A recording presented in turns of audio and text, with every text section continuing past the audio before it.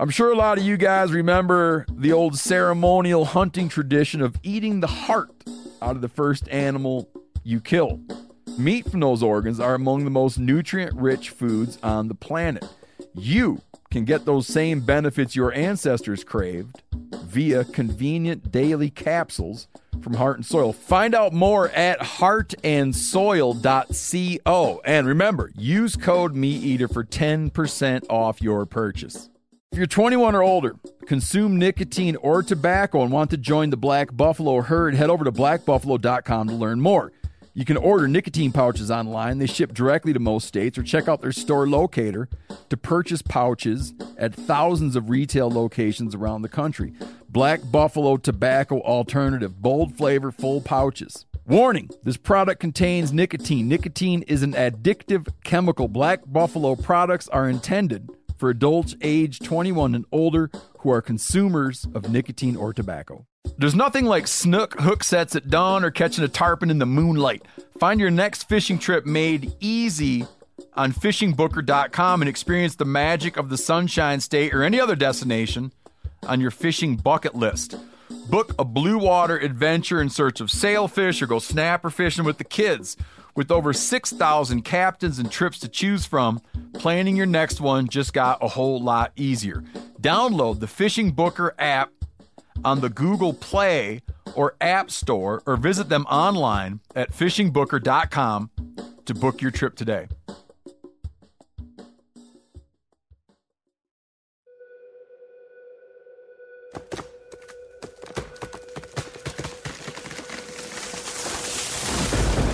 This is the Meat Eater podcast coming at you shirtless, severely bug bitten, and in my case, underwearless. We hunt the Meat Eater podcast. You can't predict anything. Presented by First Light, creating proven, versatile hunting apparel from merino base layers to technical outerwear for every hunt. First Light. Go farther, stay longer. Okay, Chester's new nickname. It's tricky. It's Chester the Dive Mester. Mester? Well, it's supposed to be Dive Master, but that doesn't rhyme.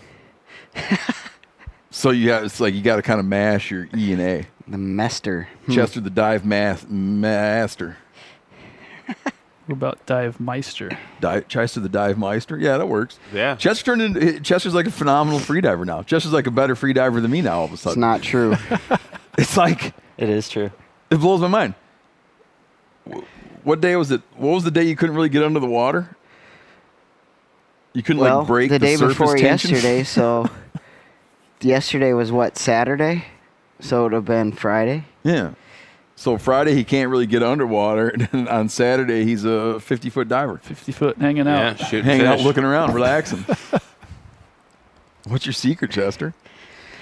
The first day I was flailing around like shark bait, and the second day I just was like, I don't know, I just got to relax because I can swim. And I can hold my breath, and I think I know how to clear, so I just have to relax. So I relaxed, and I think I only made 3 dives, like 3 or 4 dives all day yesterday, but like just tried to make sure my heart rate was low, and yeah, just relax. And then when I was diving in Hawaii, the thing that hurt the most was I'd go down and I didn't know how to equalize my mask, and my eyes were getting sucked out of my head basically, and that was like it limited me a lot. Yeah. But now that I just pushed a little bit of air into that mask and relaxed, it was sweet. And just diving. So in Louisiana, there's a muck line, and not all the spots, but a lot of the spots we were at. Merc Lair, yeah.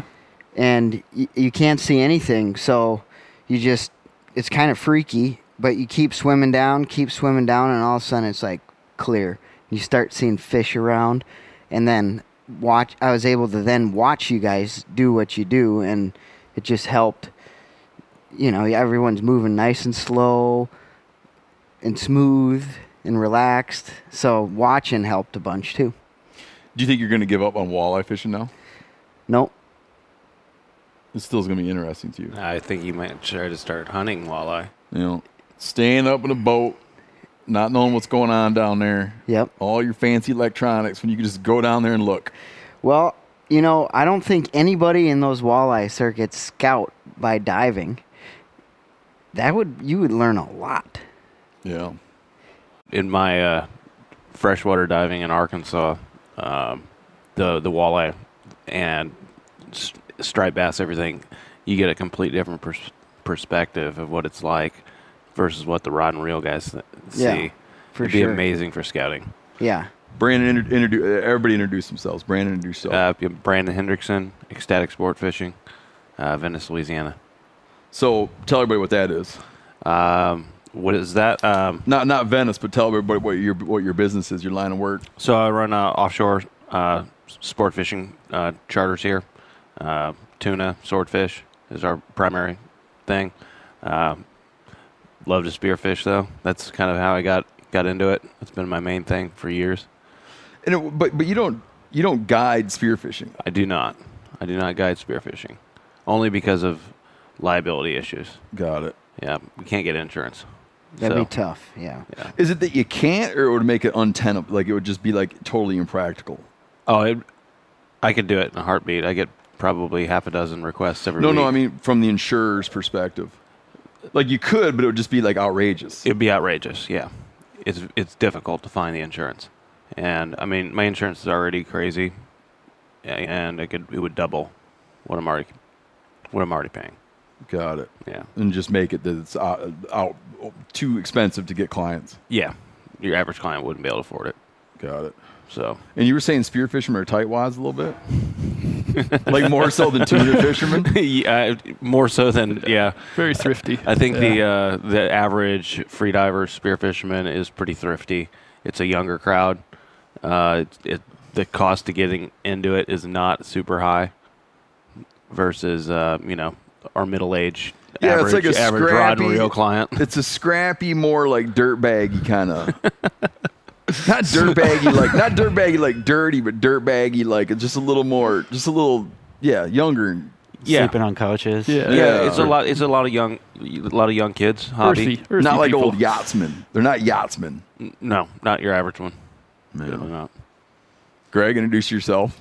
Greg Fonts, distributor for Rob Allen Spearfishing Products, and that's about it. Mentor to Steve here and there, if he listens. Yeah.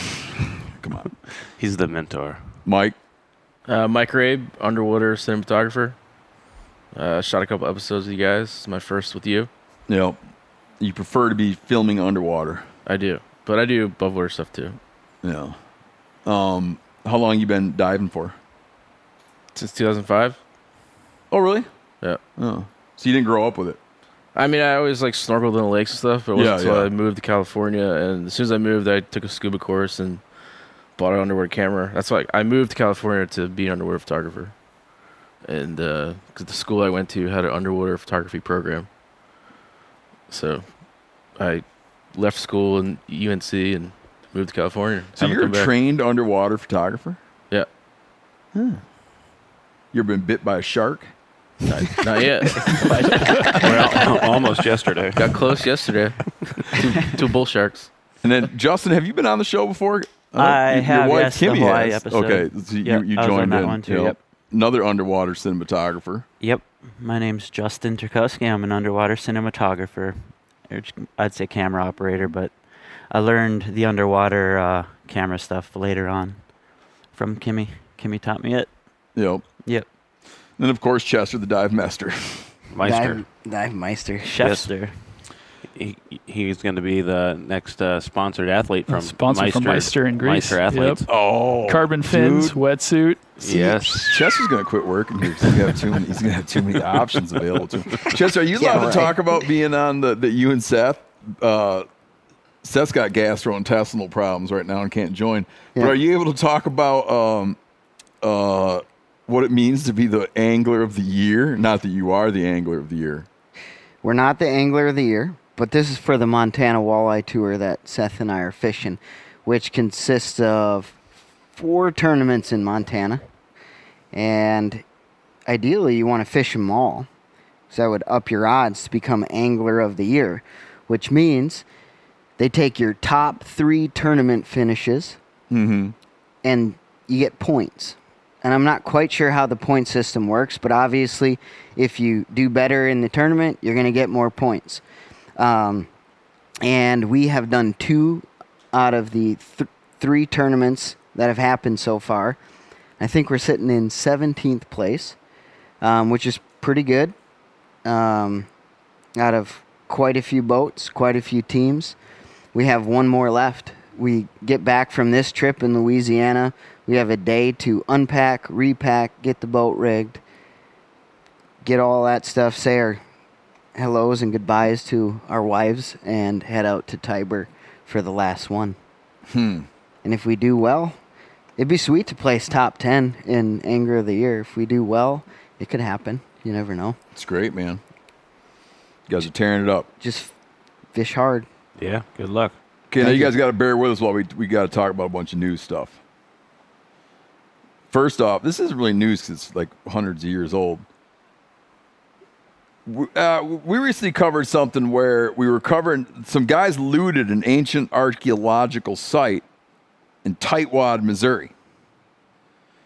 We got to talking about how did Tightwad, Missouri get its name? A guy writes in and says, a listener writes in and says, I thought I'd share the local history on how Tightwad got its name, as it was taught to me my entire childhood by every old man within 30 miles. So Tightwad was once upon a time called Edgewood, Missouri. Here's how it got its name. A postal worker long ago stops into a local produce shop, fixing to buy himself a watermelon to give to his wife. You tracking, Chester? There's a big, huge bin of watermelons, and they're priced whatever. He digs through and finds the best watermelon he can find, brings it to the counter. The shop owner tells him, well, that watermelon is unusual for the bin. Unusually and nice. Therefore, the watermelon you selected is actually 50 cents more. The postal man was livid about this and returns to his mail office. The town has like 69 people in it. So every time a piece of mail was coming into Edgewood, the postal worker would scratch out Edgewood and write Tightwad on it and send it along as a snub to the watermelon salesman. He says in other versions of this story, it was a chicken, not a watermelon. So there's that. You think that's true? I don't know. I don't know. I gotta think about it longer. Every time in the summer, we get into summer, we always get a lot of letters from people who are having access problems while fishing. Like real mean people in Florida that set up sprinklers and shit to, like, if you go fish by their dock, their sprinkler kicks on. Or you go to fish by their dock and they go out and turn their boat engine on and idle it to scare away the fish. Whatever they can do to harass fishermen. A listener writes in about this. Now, he's a respectful chap who wrote in, and he's being purposefully vague in his explanation of where this is, because he's like, for all I know, the guy's right. But it's a big lake in Lake County, Florida. He says there are several springs that feed into canals that connect to this lake.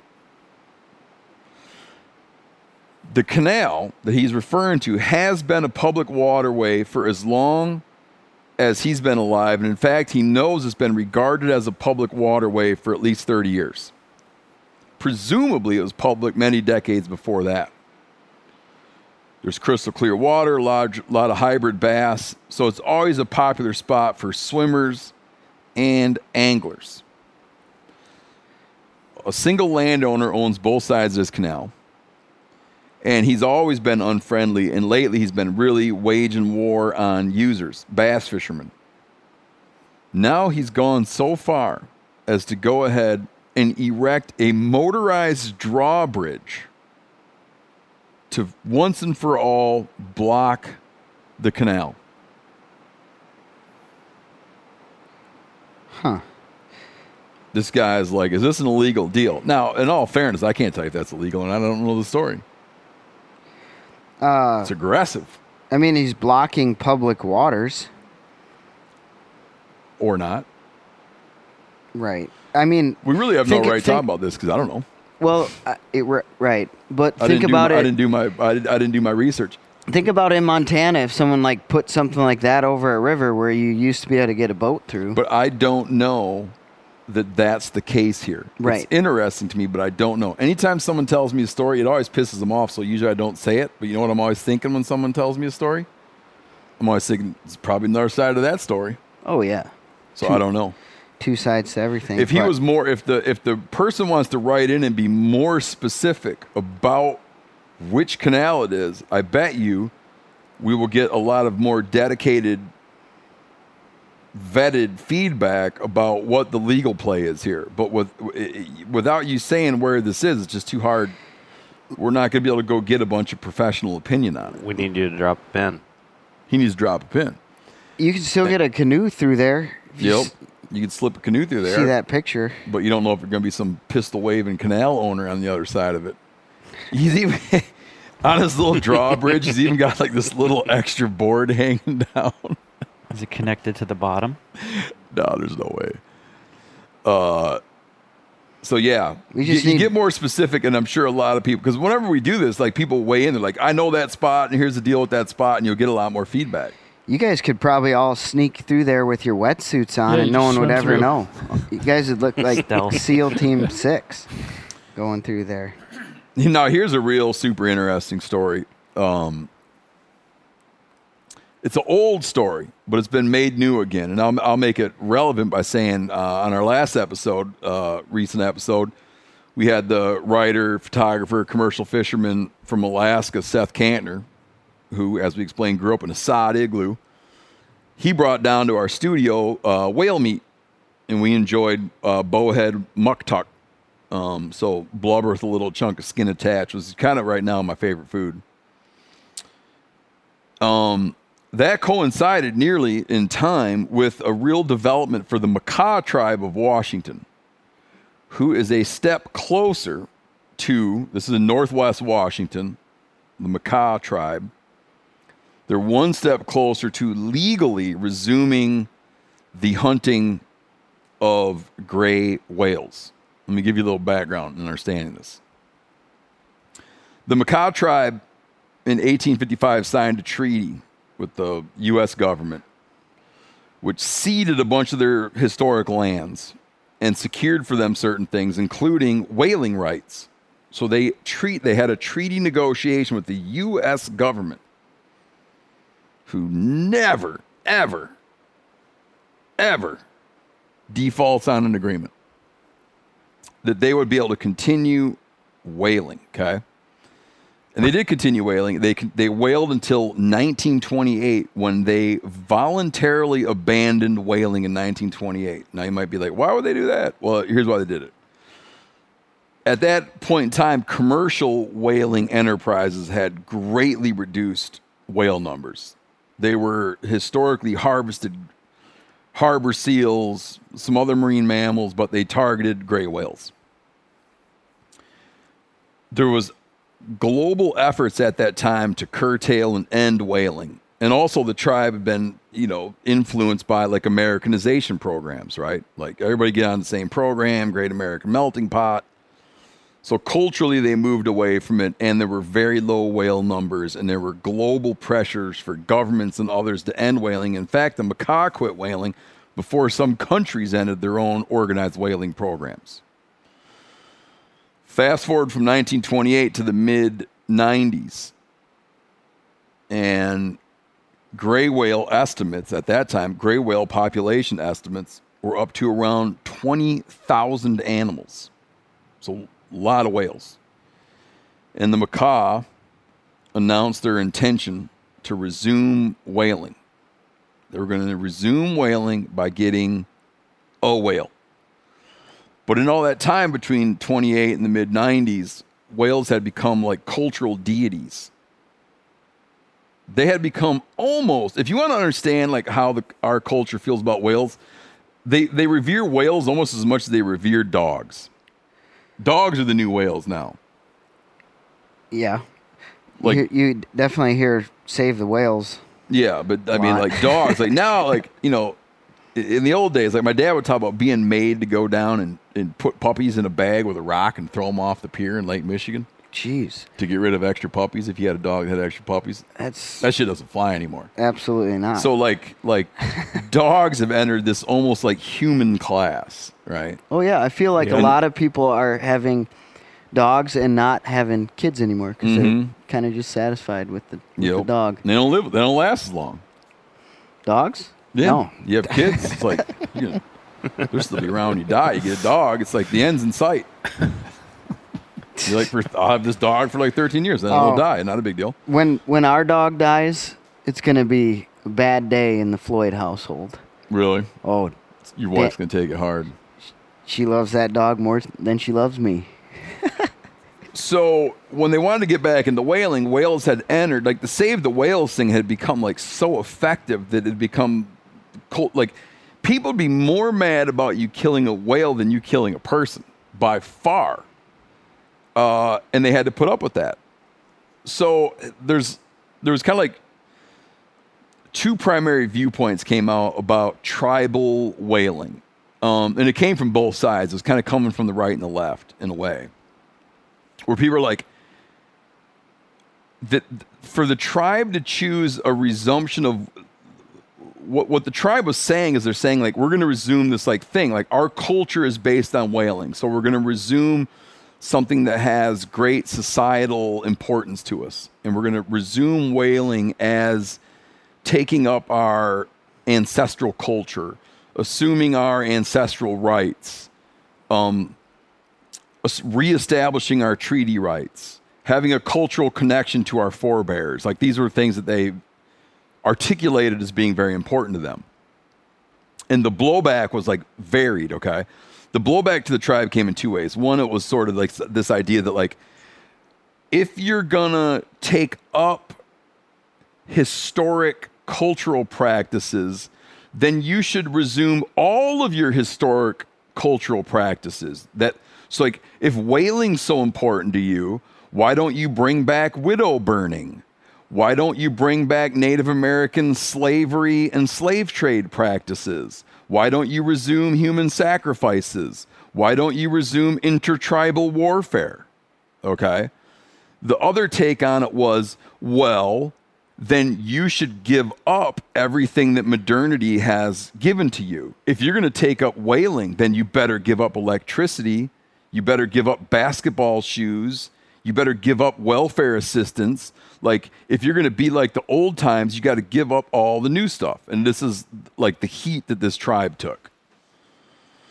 There was more legal wrangling than I care to get into here, and it'd be like too hard to track the whole damn thing. But they went ahead and killed a whale in 1999. People got great glee out of the hypocrisy that they used a traditional canoe with harpoons, yet they had backup boats and a .50 caliber rifle that after they harpooned the whale, rather than killing it in traditional practices, which would have been basically getting up and lancing it behind the skull where the spine hooks up, they shot it with a .50 caliber rifle, which apparently came on the recommendation of a veterinarian.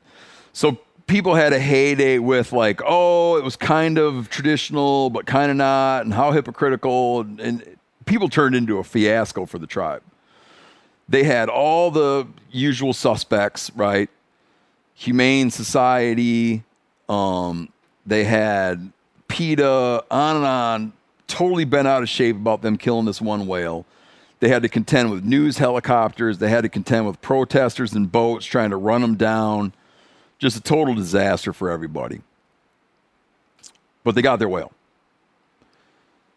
A bunch of people got their first ever taste of whale blubber, right? And then it was given a lot of press that a lot of the whale meat rotted on the beach and they didn't know how to take care of the whole thing. But they were like stepping back into getting back into this thing. A family tried again in 2000 to kill a whale, and they were again hounded by news helicopters. Coast Guard was involved. Apparently, a woman was trying to harass the whalers in a jet ski, and she got hit by a Coast Guard boat and was litigious about that. Again, made it a total hassle for them. They haven't done any whaling since because they've been waiting on the federal government to give them the okay to resume whaling for real, like with all red tape eliminated. When they did the Marine Mammal Protection Act, you had, for instance, Native Alaskans have all these carve-outs for the Marine Mammal Protection Act. Siberian Eskimos have carve-outs for the Marine Mammal Protection Act, where they're allowed to resume whaling for traditional practices. The Makah didn't. But for like 13 years, they've been doing an environmental impact statement on whether they can get one of these legitimate carve-outs from the feds to do their whaling. And they just released a draft of the environmental impact statement, which suggests that in early 2023, so coming up early next year, they'll get the green light for a 6-year period to kill 12 whales over a 6-year period. And now we're in that beloved period of all this shit called the public comment period, which you always wonder, like, do they listen during the public comment period? The problem with the public comment period is you know that the Save the Whales people, you know that their like radical animal rights movement is just going to dominate the public comment period. Oh yeah, it does not sound like a peaceful gathering or comments coming their way by any means. No, it's like the anti-hunting crowd will dominate this period. A lot of times, I always find that like non-Native American hunters usually aren't that interested in Native American hunting rights because legally it's been set up to put at odds, right? Like people of Euro-American descent often have like if you're of Euro-American descent, your hunting privileges are regarded as much less important than Native American or Native Alaskan hunting privileges, which creates a lot of resentment. There's this kind of idea that like whatever happens to them doesn't impact me, and if I'm a hunter of Euro-American descent, they're not going to have my back when it comes to my disputes for my rights. That was lightning. Got quite a boomer there. And thunder. We're in a rainstorm, so if you hear a little the whole time, it's just pouring down rain. Sets the mood. And if you're like a hunter in America of Euro-American descent, you're going to view like, why do I want to have this is a common perception I hear from people. Like, why would I have Native Americans back on their hunting rights issues? They're not going to have my back on my hunting rights issues. Or there's this idea that like, it's these two things. Like Native Americans are negotiating their hunting privileges in just a completely different realm than what the American population at large is doing to protect and get their hunting rights. And in fact, often like people of Euro-American descent or not, let's just say non-tribal, I think it's cleaner to say non-tribal individuals. Non-tribal individuals get their hunting privileges and all their bag limits and everything is set through state wildlife management agencies. In tribal organizations like tribes, tribal organizations often negotiate directly with the feds. So we like occupy these completely different realms. We live under different jurisdictions. So I think that a lot of people would look at like what the Makah have going on with whaling and would just think like, what does that have? Why does that have anything to do with me? Like, why would I care if they can whale? They're not going to look out for my right to fish. In fact, their rights to fish often trump my rights to fish. So if it's good for them, maybe it's bad for me. My view on it is if you look at who's opposed to them, it's like the radical animal rights movement is opposed to Makah whaling. And you know how you often can like pick your friends by your enemies? I would just say, like, the people who are opposing them are not your buddies. So I reflexively looked at this, and I hope that they are able to resume their whaling. And and I don't think that what that means is it might open up whaling down the road to dudes like me. Well, that ain't ever going to happen. Yeah. And it's like, I would be hesitant to go get a whale for fear that it would be hard to that I wouldn't be able to eat anything but that whale for the rest of my life. Once you fill a freezer with a whale, you need a big dude, you got a freezer. You're done hunting and fishing. Yeah. That'd be a lot. I think if they're recovered, and if you look at what they're proposing, 12 whales over 6 years, if it's done responsibly, like, great.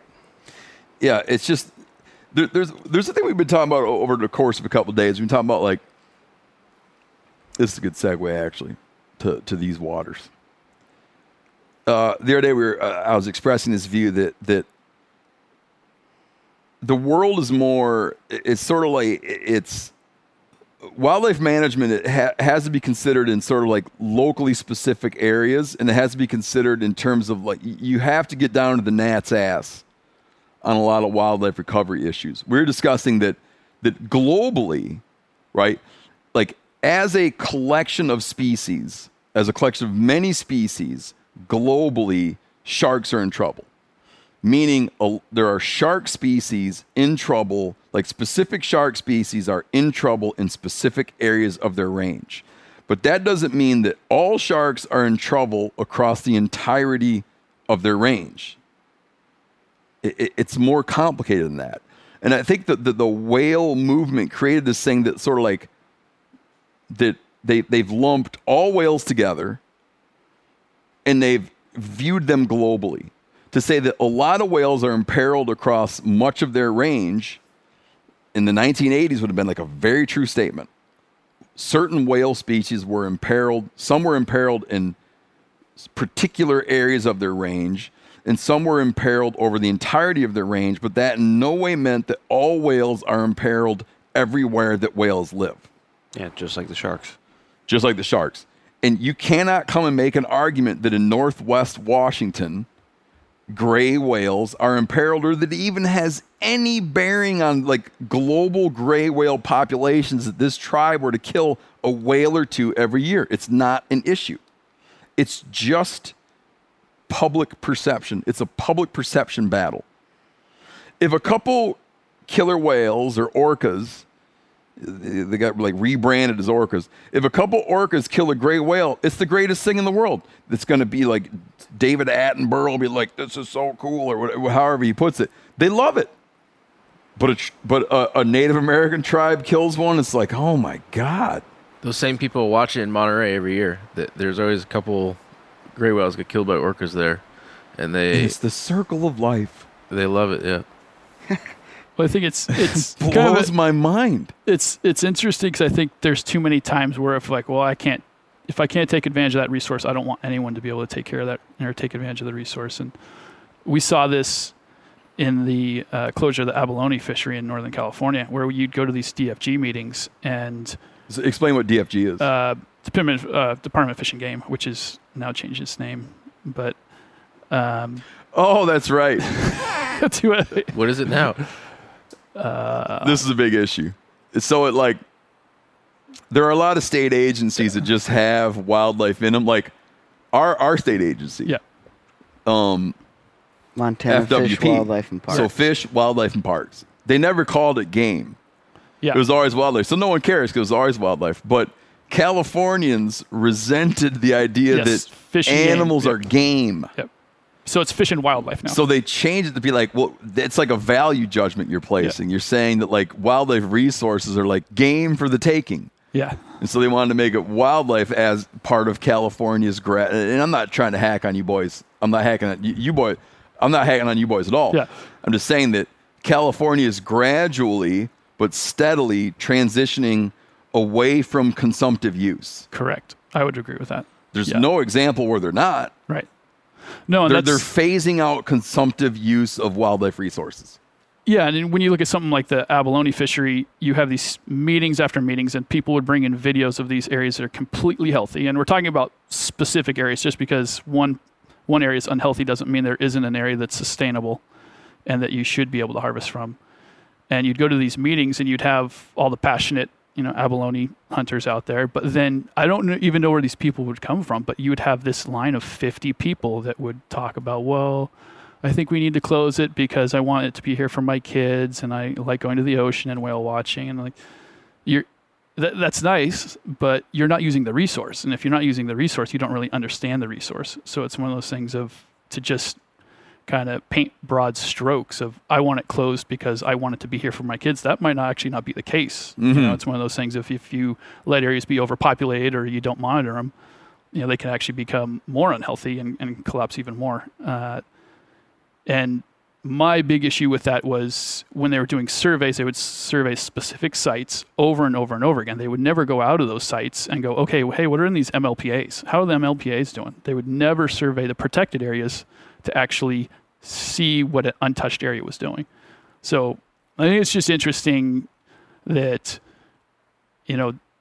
it's just so general of like, oh, this one area is bad, we should shut it down. Mm-hmm. Or I don't want you to have it, so I don't want to have it, so you shouldn't have it. And it's one of those things that's because you don't actually use the resource. I'm not going to rush out and go hunt a whale. I'll tell you that much if I could. It's one of those things. If that's culturally important to a tribe, that's, if healthy populations persist, then they should be able to harvest one. But I do feel that the whaling spirit resides deep in my homunculus, though, because when we're out fishing and you're like cruising along out to a fishing spot and there's a whale out in front of you breaching along, some part of me is like, my God, like wouldn't mind scratching. You know what I mean? Like you're just like, what? To think of people in a skin canoe. Oh yeah. Like to think of people in a boat made of walrus hide, paddling up with homemade tackle made entirely from bone and wood and animal parts, paddling up, fixing to sink a harpoon into that sumbitch. Yeah. It's like, that is a level of that's a level of not often achieved by modern man. Well, I think people discount the amount of effort it takes to do some of these things, right? Like again, the abalone fisher are fishing the rigs out here. I mean, hey, put a 7 mil wetsuit on and get in 50-degree water that's super murky and go try to get abalone. It's one of those things I think people just think everything's easy. Yeah. You just go out there and go whaling, or you just go out there and shoot the rigs up or go get abalone or whatever it is. And it's just like there's a lot of effort put into it. It'd be impossible to do, and in many ways it would sort of subvert democracy, and it would subvert the North American model of wildlife conservation. But if I was emperor of the world, or even just emperor of the country, I would enact a system when it came to wildlife management issues and they got into the public comment period. I would send out legions of people to go assign value systems to opinions. And you do an interview process. And my surveyors would go to every American who said, like, I have something to say. I have something to say. You'd raise your hand. I'd send one of my researchers to your home, and they would interview you. And they would assess your education on the issue. They would assess what you had at stake. This is horribly un-American. That's the way it should be. It's the way it should be. It is, but it'd be the new America. Costly. It'd be the new America, but I would find a way to pay for He's it. the emperor. I'd pay for it by Isn't that the president? I don't know. I'd up fishing licenses. I don't know what the hell I'd do. I'd figure out some way. I'd like steal it from other shit that I don't care about that much. So I would. They'd do an interview with you, like, what is your knowledge, actual knowledge of the issue, based on some based on empirical data? What do you understand? And where does your understanding align with sort of an objective reality as determined by like an impartial group? And then like, what's at stake for you? And then I would rank the importance of your input on a sliding scale of 1 to 10. And it'd be like the bonus point system and tag allocations. If you were a 10, your vote counted by 10. If you were a 1, your vote counted once. Then I'd do all that shit. Be a way better program. Yeah, things would be a lot better. Way better. Very un-American.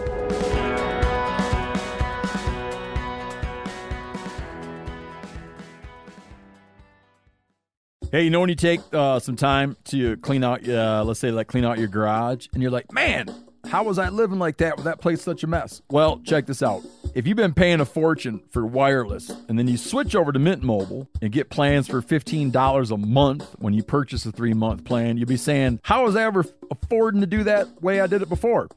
It's time to switch, okay, to Mint Mobile and get unlimited talk, text, and data for $15 a month. All plans come with high-speed data and unlimited talk and text delivered on the nation's largest 5G network. To get this new customer offer and get your new 3-month unlimited wireless plan for just $15 a month, go to mintmobile.com/meateater. That's mintmobile.com/meateater, and you will cut your wireless bill to $15 a month. Again, mintmobile.com/meateater. It's a $45 upfront payment required, which is the equivalent to $15 per month. New customers on first 3-month plan only. Speed slower above 40 gigabytes on unlimited plan. Additional taxes, fees, and restrictions apply. See Mint Mobile for details. Man, I'm just coming back not too long ago from youth turkey season in Wisconsin. Now, last year at youth turkey season, it rained and snowed the whole time. This year at youth turkey season,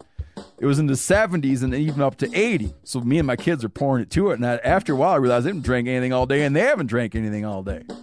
Well, that's why it's important to get hydrated and have something you're going to like to help you, encourage you to get hydrated. Doesn't matter. Outdoor events, turkey hunting, playing sports, beach days, mountain adventures. Summer requires extraordinary hydration that's built for everyday dehydrating moments. With 3 times the electrolytes of the leading sports drink, plus 8 vitamins and nutrients in a single stick, it's clear why Liquid IV is the #1 powdered hydration brand in America. Tear, pour, live more. 1 stick plus 16 ounces of water hydrates better than water alone. I'll say that again. Hydrates better than water alone.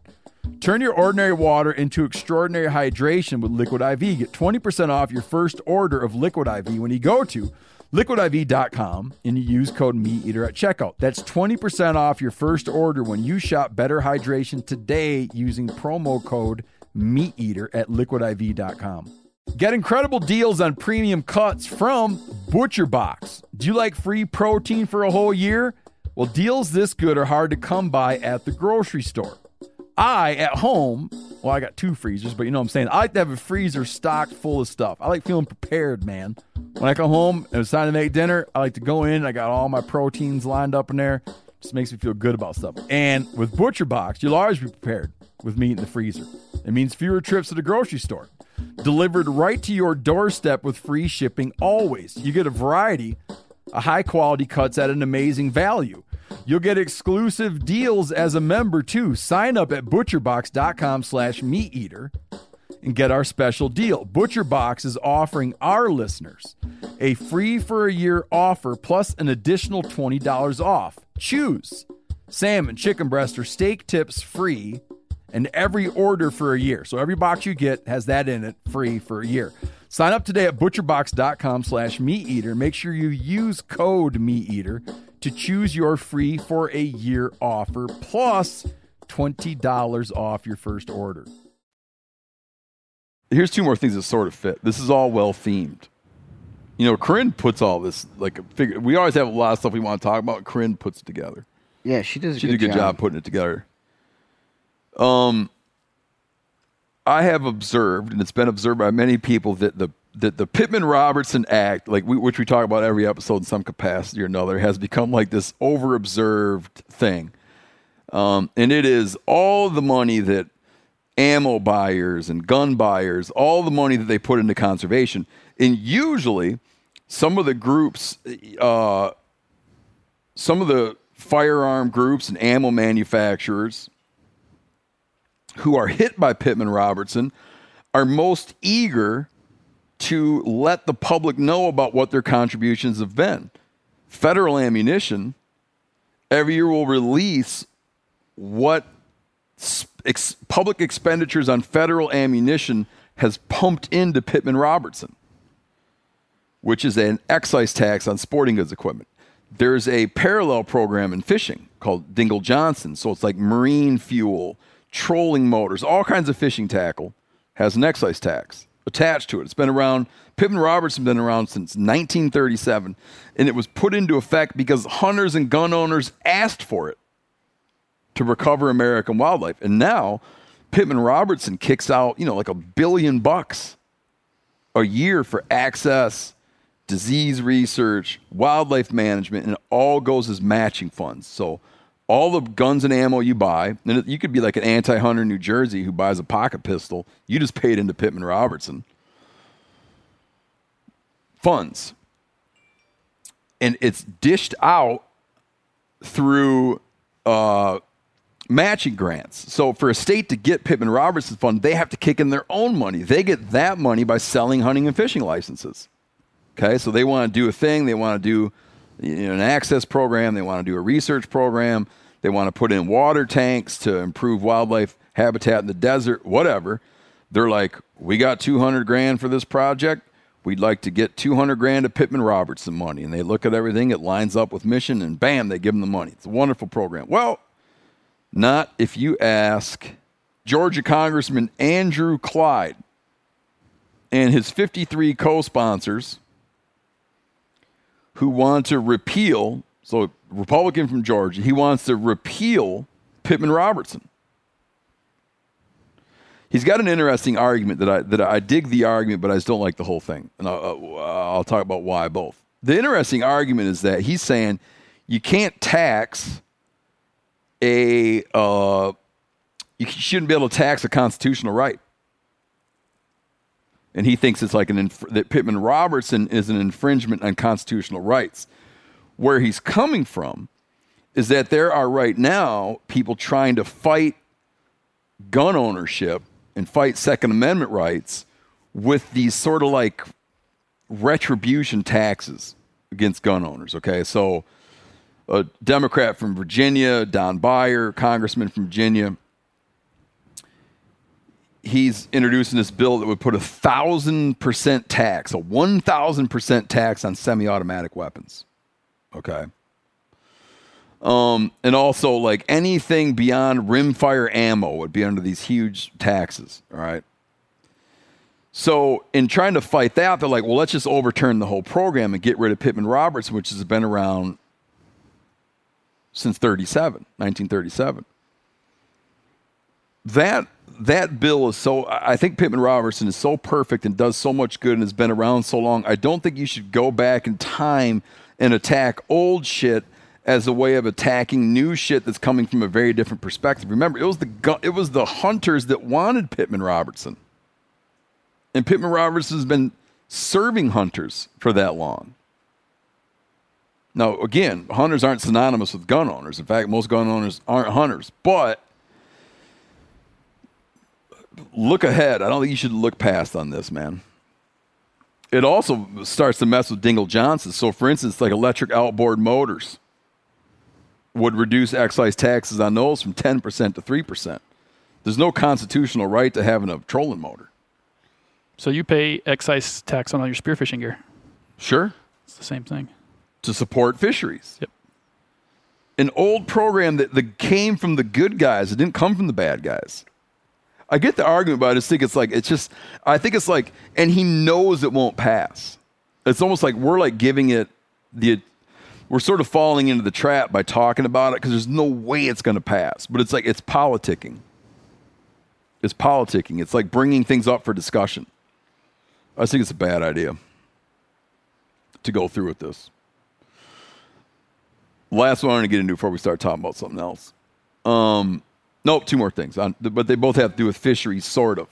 There's all these news stories out right now about how I read it in the Wall Street Journal, where this guy's all fed up, like, oh my God, now bees are fish. California now says bees are fish. What will happen? Where will the chaos end? What's next? And here's what happened in California. I'm sure you've seen headlines. If you're a news reader in the morning, I'm sure you see headlines like, my God, Californians, so stupid. Now they're saying bumblebees are fish. Well,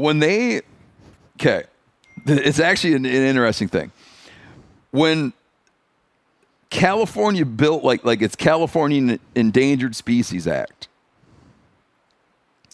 they put in place like what could be covered under the Endangered Species Act.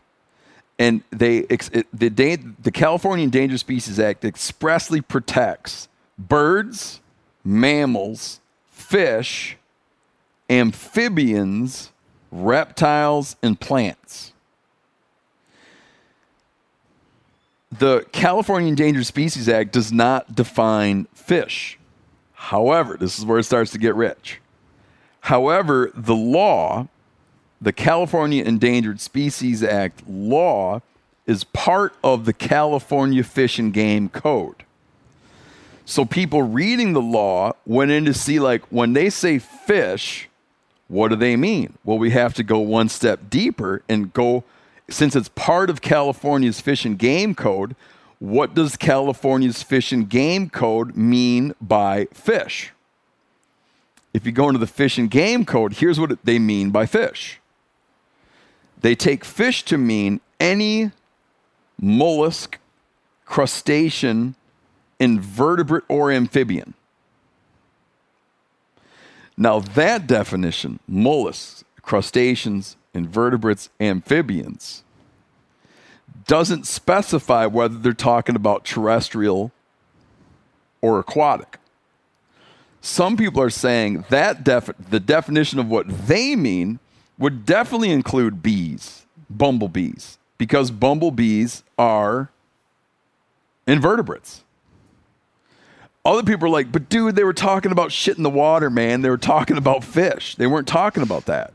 It's like clearly they meant shit in the water like fish, but they would be shellfish.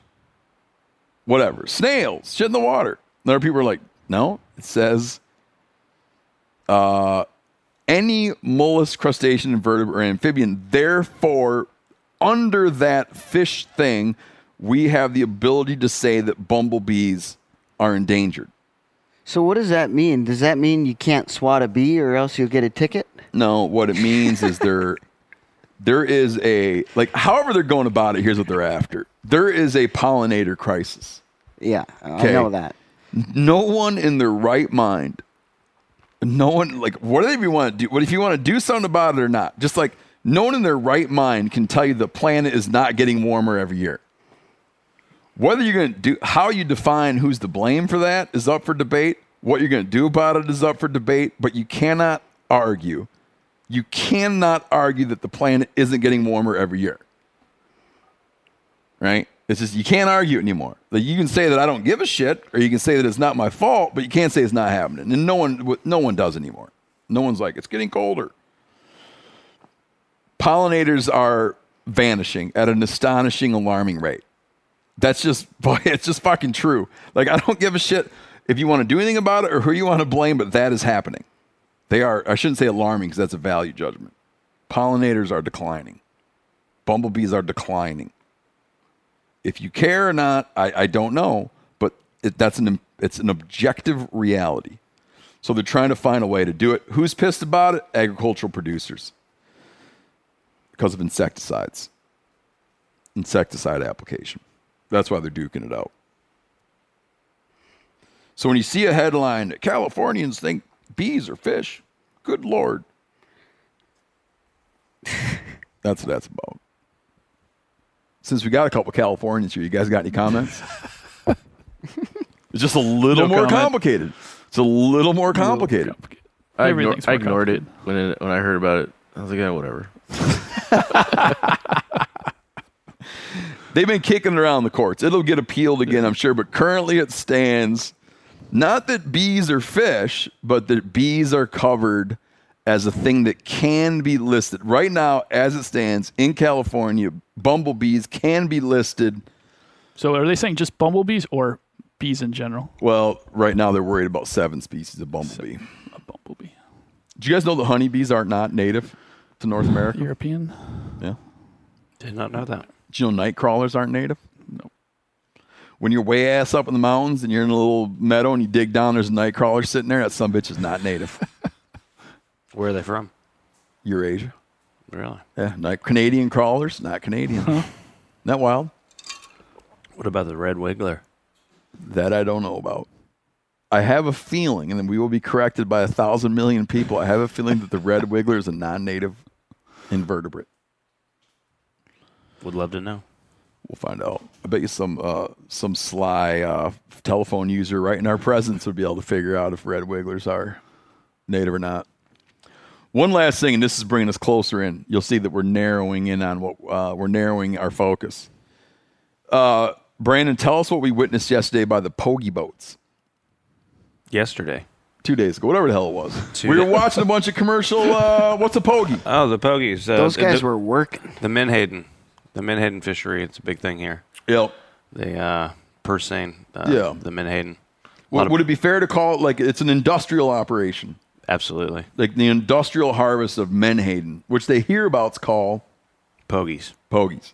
Yeah. What is it, 3 inch? A 3 inch? They get up to about 5-6 inches at full size. With the dots on them? Yep. Yes. Yeah, they have a dot up towards the front shoulder. Hunting and fishing type people would look at it and be like, a bait fish. Yep. Right. It's one of our most common bait fish here. But they use them for, they press them for oil, for fish oil. Yep. Fish food. All sorts of, there's a lot of products that fish are food, made out pet of it. food. Yeah. They process it. It's not, you don't go down to the fish store. You don't go down to the Whole Foods fish counter and get a couple pogies. Buy some pogies. But pogie sandwich. You probably have gotten them in products that you've purchased. Absolutely. We had a guy write in. So we do this thing every year with every year, a couple times a year, we do like a State of the Union on conservation issues with Whit Fosberg, who's the CEO and president of the Theodore Roosevelt Conservation Partnership, of which I am a board member. On a recent State of the Union episode, we spent quite a bit of time talking about the striped bass fishery all up and down the eastern seaboard of the U.S. And I know that you guys, and just bring it home for you Californians, you guys have a striped bass fishery as well, but that's a non-native population of striped bass. And in fact, a lot of people would like to see those go away, and they'd like to see the ones where they're supposed to be do better. Oh, striped bass? Yeah. Oh, yeah, it's a huge debate. Yeah. So it's a non-native, it's like a deleterious exotic in some areas, but in on the eastern seaboard of our beloved country, it's the primary fish, it's the primary targeted sport fish. In terms of like man hours spent, striped bass dominates eastern fishing. Saltwater fishing. Whit talked a lot about why striped bass populations are just not doing great and why they're in decline. And a guy wrote in saying, how could he have dared place responsibility for that decline on the shoulders of recreational anglers? He points out how I express a level of skepticism that how could it be recreational anglers impacting that fishery? And he said he was aghast, almost fell off his seat that Whit didn't talk about the commercial menhaden harvest as being largely responsible for declines in striped bass. Not only that, but cobia, red drum, sea trout, many other species. We put it to Whit, and Whit thanked us for forwarding the comment along. And he goes on to say the listener is correct that the menhaden harvest definitely impacts striped bass populations. He says the current harvest in the Atlantic depresses striped bass populations by about 30%, meaning if it was not, they estimate that if it was not for the commercial menhaden fishery, striped bass populations would probably sit about 30% higher than they are right now, which is real significant. But he goes on to say 6 million fish. So the last year that we have full data is pretty old. This gets into an interesting thing around fisheries. We have solid data on 2018. Okay, full data on 2018. In 2018, 6 million fish were killed between the recreational and commercial fisheries. Guess how many were caught by sport anglers? This is astounding. 5 million. There's not many fisheries like that. 6 million are killed, 5 million are killed by sport fishers. That's in the United States? Eastern seaboard. Yeah, You know, Are we talking about specifically to striped bass, or yeah. So I'm saying normally there's not even close to parity between commercial and recreational fisheries in saltwater. Meaning you go look at what's the sport catch on said species and what's the commercial catch on said species. The commercial catch far outweighs the sport catch. Like if you go look at salmon, right? Commercial. if you believe the data. If you believe the data. Some of the data we see here in the Gulf is I don't even believe it. Oh, really? Yeah. I think the numbers are skewed. Meaning it's high. You think that recreational has a higher impact? No, I think the commercial sector has a higher impact than what they lead us to believe. Oh, than what is even put out there. Than what they tell us. Yeah. Maybe that's the case here. But this is what people are looking at the numbers are saying that recreational fishermen are hitting it bad. Now, what Witt goes on to clarify is that TRCP and many others are very interested in trying to curtail the menhaden fishery. Right now, it was managed in the Gulf, for instance. Right now, they don't have good management in place in the Gulf of Mexico. It's managed by how many can they take without totally collapsing the fishery, and it's not looked at how many can they take without having major impacts on other fish species, and they just need to rethink the fishery altogether. He says, Witt goes on to say, they need to shift to an ecosystem management. Well, the current harvest in the Atlantic depresses striped bass populations by about 30%, although we have had significant wins in recent years to reduce the allowable catch of menhaden. The Atlantic does have a catch limit for menhaden. The Gulf of Mexico does not have a catch limit. And he says what we need to do is shift to ecosystem management, meaning that catch limits are now being set based on what the ecosystem needs and not just how many menhaden can you kill before you crash the stock. We're also now trying to reduce or ideally eliminate the harvest of menhaden in the Chesapeake Bay, which is the nursery area for juvenile menhaden and striped bass. That's been a big subject here in Louisiana over the last couple of years. It came up to vote here about a year ago, and it's trying to not eliminate the fishery, because we know that's not possible, but try to extend the boundary of how close they are allowed to come to our land, which basically is our estuary, because it is affecting our trout and our redfish and everything else. We saw a dead shark.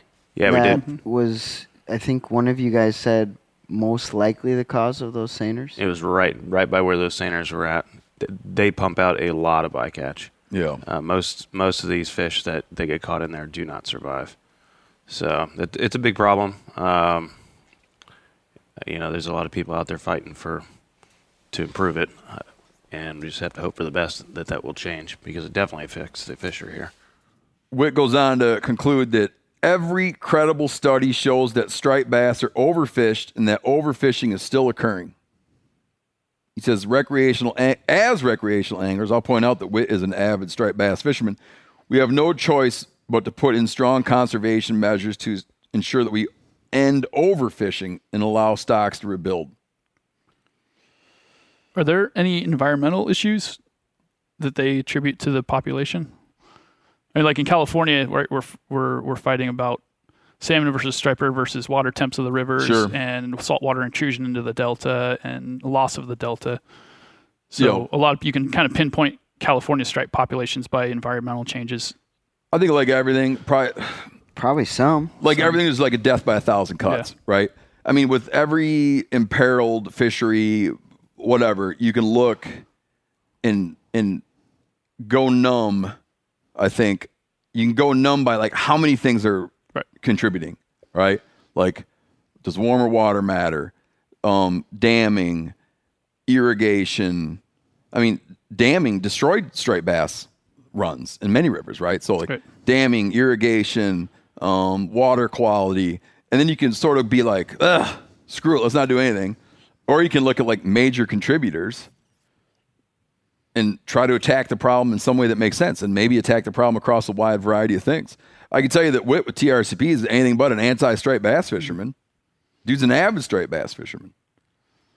All he's calling for is like they're working their asses on the menhaden issue, which is a thing, and also that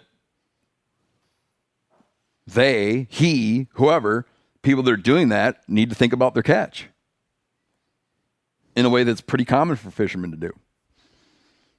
Give me you guys' theory on sharks. I'm not talking about how many sharks are around. We're jumping. That goes back to your talk about the whaling and how. No, I didn't even mean shark management. I just meant like dealing with sharks in the water. Oh. So yesterday, real quick, I hear a couple yells. Couple.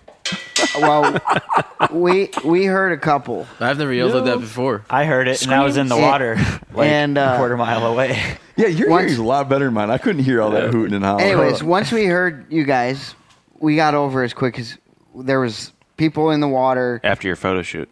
Well, there was a lot going on. There's a lot going on. So, but what I do recall, Can I set the scene a little bit? Jessica? I'm trying to set the scene. No, you left off all the parts about everything. No, I'm getting there. You're going out of order? No. You're like Quentin Tarantino all of a sudden? Ooh, this is getting Start from the interesting. end. It's like watching Pulp Fiction. All right, so on, keep telling the story. These guys are diving in a sweet spot. I had just shot a fish. You left out a part. You left out a part. You left out a part. Okay, what part? So we have two rigs side by side, only about 50 yards apart, and so we put two divers on each rig. Way more than 50. Maybe 75. Let me set the scene. Okay. Then you can pick up. Then Chester can pick up. You go for it. When rig dive, okay, I'm gonna give me a minute. I'm gonna go back to the 70s. In the 1970s, they started building big-ass oil rigs out in the Gulf of Mexico. These oil rigs are fish magnets. They are man-made reefs. And you want to talk about objective realities? These rigs create life and create and enhance the fishery. Normally, when you're fishing, when you're diving a rig, you dive a rig, right? We're going to go dive this rig. And you go to the rig, and everybody that's going to fish jumps in and dives the rig. Then you go to another rig. But it just so happened that our captain, hey, do you know what the difference between a captain and a skipper is? No. The skipper owns the boat. Okay. Our skipper, Brandon, took us to a spot where we're going to dive two rigs at once because they're so close together that the boat could tend to both people. That was an anomaly. Well, it's not uncommon. It's not uncommon, but that was this trip. It was an anomaly to have two right next to each other. They're normally like spaced far apart. Correct. So we did that. And not and like a couple people in the water, like groups of twos, right? Yeah. Separated by 100 yards. Go ahead, Chester. Well, I'll let these guys go, and then I'll end it, so I don't miss anything. The Oreo. This is coming down. Oh yeah, no, someone's got to explain the Oreo, and then we'll get into the sharks. Okay. Double stuffed. Yeah, so this is an area where we call it the Oreo. We got dirty water on top. There's a clean layer down underneath the dirty water. It warrants an explanation of dirty water. And dirty water meaning like less than 1 foot of visibility. You can't see the end of your gun. You cannot. You can't see your hand. You can't see your hand in front of you. I can't even see my camera. Yeah, you can't see the camera. Yeah. If someone's breathing up next to you, you might be touching shoulders with them, but only be able to see their hand. Yes. Was that you that hit me? And that surface layer of dirty water might be 5 feet. It might be 60 feet. You don't know until you drop through it.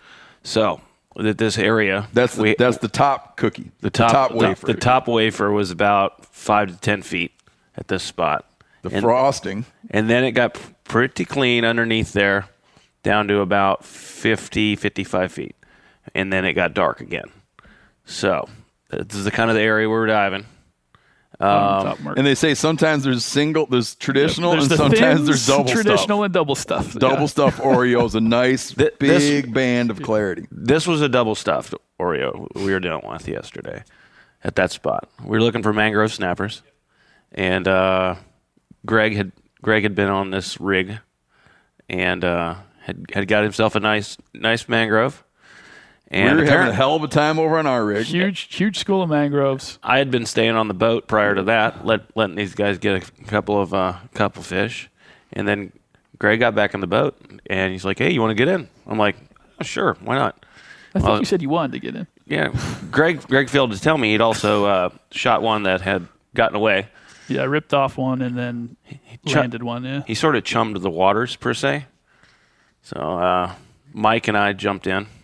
I did a little test dive to check it out on the first dive. Everything looked good. Lots of fish around. And second dive, went down and found a nice mangrove.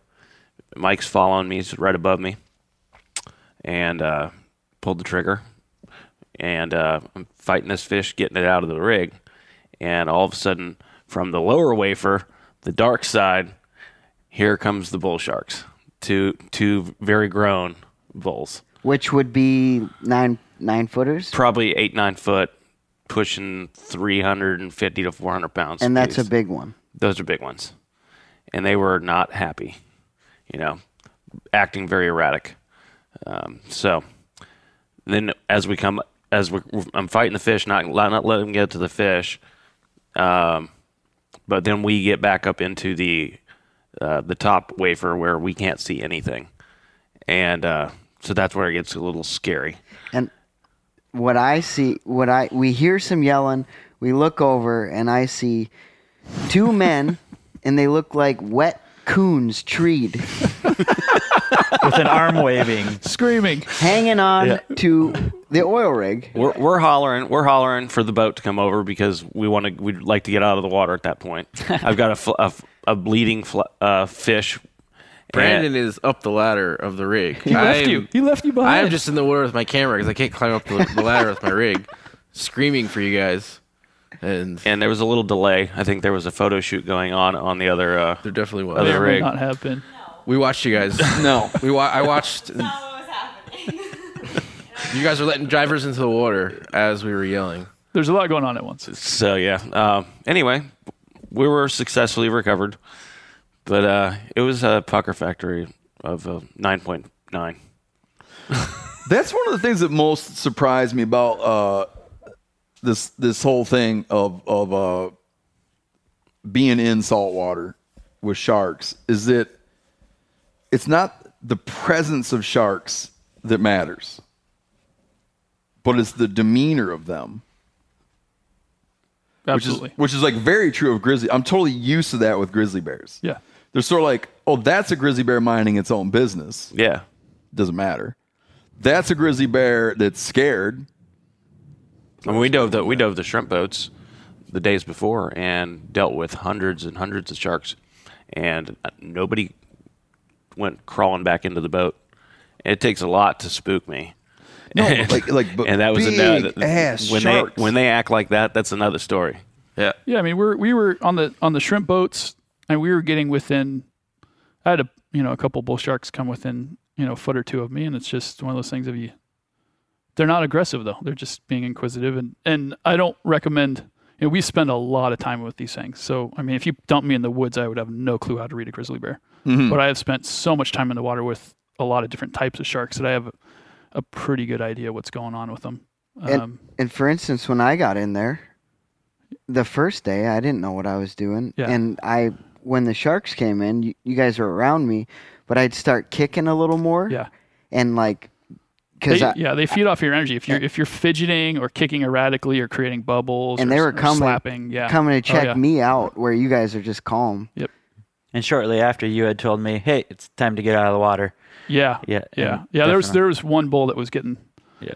a bit agitated, and it's one thing if you're by yourself or you're with another person that's really experienced with sharks, but when you have that many people in the water, you gotta just kind of call it safe and not have to worry about it.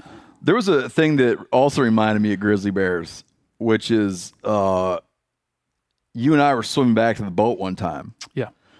And a big bull shark came up behind you. Yep. and I was screaming and yelling to you. Yep. And then he left and then me. he came up behind me, Yeah. and you literally pushed me out of the way and charged him. That's mentoring. Yeah. I was there for you that time. You were there for me. No, like and kind of that's- almost like swam over me and ran at him, and he like took off, Yeah, and that's so. which They surprised really, the shit out of me. you know, if they're not in a feeding mode, they're they're just cruising around looking at stuff, and they don't see people all that much out here. And it's one of those things of if you got to think of it this way: if you're kicking away from it, especially with like carbon fins and a spear gun and all that stuff, You look pretty big. you look pretty big, but they're also like, what the heck are you? So if you're swimming away from them, they're just gonna like keep on going. Hey, what the heck's swimming away from me? And he wasn't being. He was inquisitive. I wouldn't say he had any aggressive body language. No, but just like too close for comfort. And they get to a size where like if they bit you, it'd be a big deal. Oh, bull shark! If a bull shark lays into you, you're in trouble. Yeah, no, those aren't a shark to joke around with. So yeah, you got to square up on them, and it's one of those things of the last thing you can do as a bailout is you have a spear gun, you can poke it away, which will generally get them to kind of go away, but sometimes it'll piss them off a little bit. But yeah, you got to square up on them, let them know that you got to think you're say 6 feet tall with 3 foot long fins, you're 9 feet long, you're pretty imposing. You just got to kind of not show that you're trying to either flee or you're not scared of it. Mm-hmm. Yeah. Mike, you had when we were watching the bull shark footage yesterday, you had an interesting observation about you said they're cautious. Oh, yeah. Sharks are... I think of it as... I did a Guadalupe trip and did great whites, and the sharks would never come in close. It took them a long time. They'd swim around, they'd swim under, and they'd watch us look this way, and then they sneak in, because if they get hurt, they're going to die. Mm-hmm. So if a shark has an opportunity and it thinks that it's good, it's going to take it. But otherwise, I feel like they're pretty cautious and calculated. Yeah, it's an interesting observation. Like if he gets messed up, he's dead. Yeah, they can't afford to lose an eye or something like that. Yeah, exactly. Yeah. So they're not looking to be dumb. Yep. Yeah, and they're old. I mean, big ones are old. Yep. Yeah, they've been around. Yeah, they got that way by not making dumb mistakes. What's an old shark? Depends on species. Yeah, I don't know the lifespan of a bull shark. Yeah. Great whites are pretty long lived. Well, some of the Greenland sharks and stuff like that, they're extremely old. I think a great white can be like 30 years old-ish, something like that. Do that research. Oh, just to catch up, the red wiggler is native to Europe. How about that? Oh, yeah. So I'm just looking here real quick. According to the Chesapeake Bay program, haven't heard of them before. 14 years for a bull shark. Is average life expectancy. That seems actually short. They can live to be at least 14 years old. They grow awful fast then. Yeah. No, the oldest known bull shark, 32. Average of 16 years in the wild. It seems like a lot of things in the ocean, lifespan's about 30 years. Bigger animals. Chester. Doesn't look good for your ass. That's the life expectancy of things in the ocean. I know white sea bass is a 30-year lifespan, too. I got 2 more years. What are the... Stay out of the water, what are all the kind of sharks you see in this environment? And like Brandon, how would you describe like sort of like ecosystem wise? You would say we're in the Gulf, we're at the mouth of the Mississippi, but in the saltwater. As far as what type of sharks do we have here? Yeah, where'd you say we're at, right? On a planetary sense. Louisiana. No, I know. Yeah, start out. That's geopolitical, dude. I'm not talking about geopolitical. Mississippi River Delta. Yeah, you start into a delta that turns into a full-on ocean, right? So yeah. the Mississippi and River. then you motor out how many miles and you hit the ledge? Well, here around Venice, we're as close to the continental shelf as you can get in the Gulf of Mexico. Mm-hmm. That's what makes our fishery, well, that and the river delta so special. Our proximity to deep water and to the loop current. So we have shelf rigs, and we've got all our nearshore rigs that are being fed by the delta. So you got a lot of nutrients coming out, a lot of bait, which feeds the fishery. And then proximity to that 1,000-foot. And then your very close proximity to that deep water, to that loop current that also then pushes the pelagics and things like that in. Is there a lot of like natural reefs, or is it a lot of mud because of the delta and stuff coming in? We have very little natural reef here. We have some more to the west, but mostly mud, and then we've got the oil rigs. So the oil rigs are man-made reefs, basically. I want to get into that. Do you want to get into that now? Sure. There are, in the Gulf, some estimate of 5,000 oil rigs. I don't know for sure on the number, but that sounds feasible. That's what our research turned up. I'm sure someone could tell you down to brass tacks, but at some point, I'm sure that was accurate. So around 5,000, they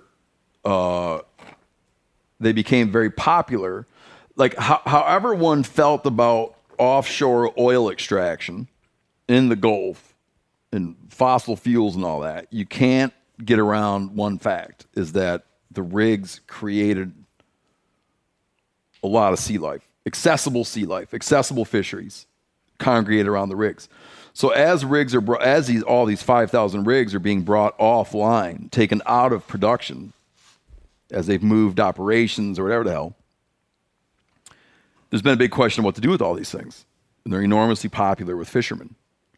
At a time, they had the Rigs to Reef program. Correct. That came about in the 80s. And they've done a bunch of things with rigs. So I'm going to try to, just based on my understanding from talking to you guys and others and reading, they toyed with like trying to make them not a navigational hazard. So cutting them off, 50 feet down, 60 feet down? I think it varies, yeah. A little deeper than that typically. I think about 75 feet is about 80 is about as below the water level. So that the biggest vessel or even deeper. Even deeper. So the biggest vessel could pass over. Correct. And not tag the top of the reef. So it's out of the way of shipping. Correct. But it's down there providing fish habitat. They've also messed with just many they can just tip over. It's in deep enough water where you tip the whole thing over at its base. And they would dynamite them. And that created a lot of controversy because that kills every damn thing on the rig. Yep.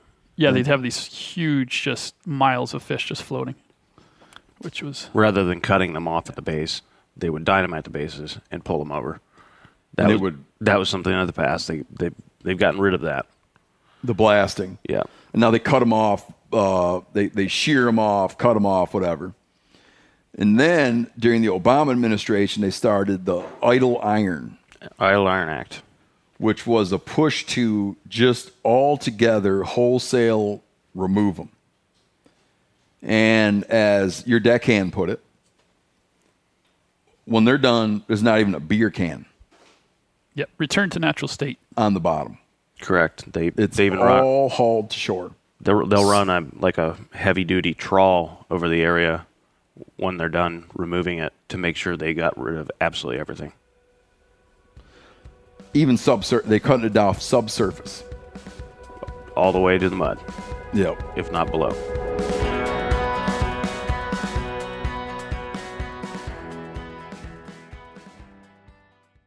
This show is brought to you in part by BetterHelp. Now, we all carry around different stressors.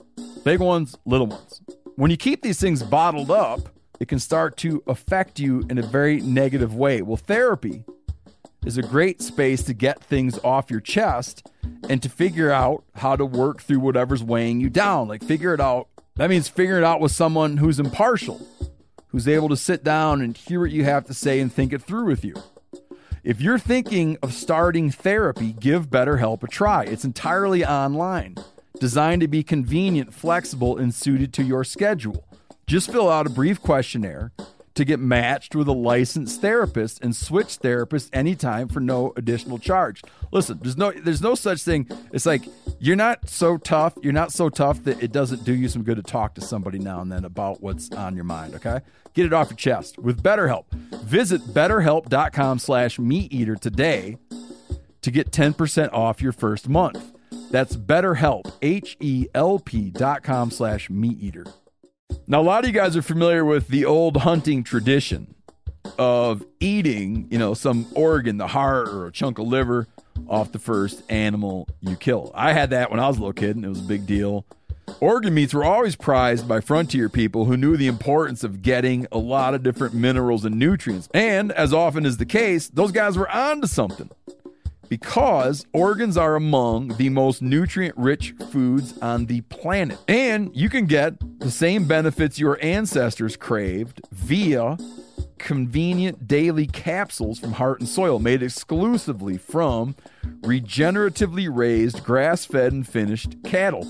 Heart and Soil's unique freeze-drying process means all those important nutrients are trapped in, ensuring you experience every one of the benefits of nature's superfood in a clean, convenient, taste-free capsule. Find out more at heartandsoil.co. And make sure to use code MeatEater for 10% off your purchase. That's heartandsoil.co. Use the code MeatEater. I want to tell you about an American-made success story and Black Buffalo's award-winning nicotine pouches. Black Buffalo was built by dippers with decades of smokeless tobacco use. Black Buffalo is all about the history and tradition of dip, but they understand the convenience and discretion modern-day consumers are looking for. Black Buffalo's nicotine pouches give you the versatility to consume discreetly, but keep the ritual with flavors dippers love. Mint, straight, and wintergreen, all proudly made right here in the USA. Tell them, Chili. The reason I like Black Buffalo pouches is, one, they're very discreet. And what I mean by that is I can throw one in and almost forget it's there. And I prefer the mint pouches. So if you're 21 or older, consume nicotine or tobacco, and want to join the Black Buffalo herd, head over to blackbuffalo.com to learn more. You can order nicotine pouches online. They ship directly to most states, or check out their store locator to purchase pouches at thousands of retail locations around the country. Black Buffalo Tobacco Alternative. Bold flavor, full pouches. Warning, this product contains nicotine. Nicotine is an addictive chemical. Black Buffalo products are intended for adults age 21 and older who are consumers of nicotine or tobacco. And I think last year alone, they removed like a couple hundred rigs out of the Gulf.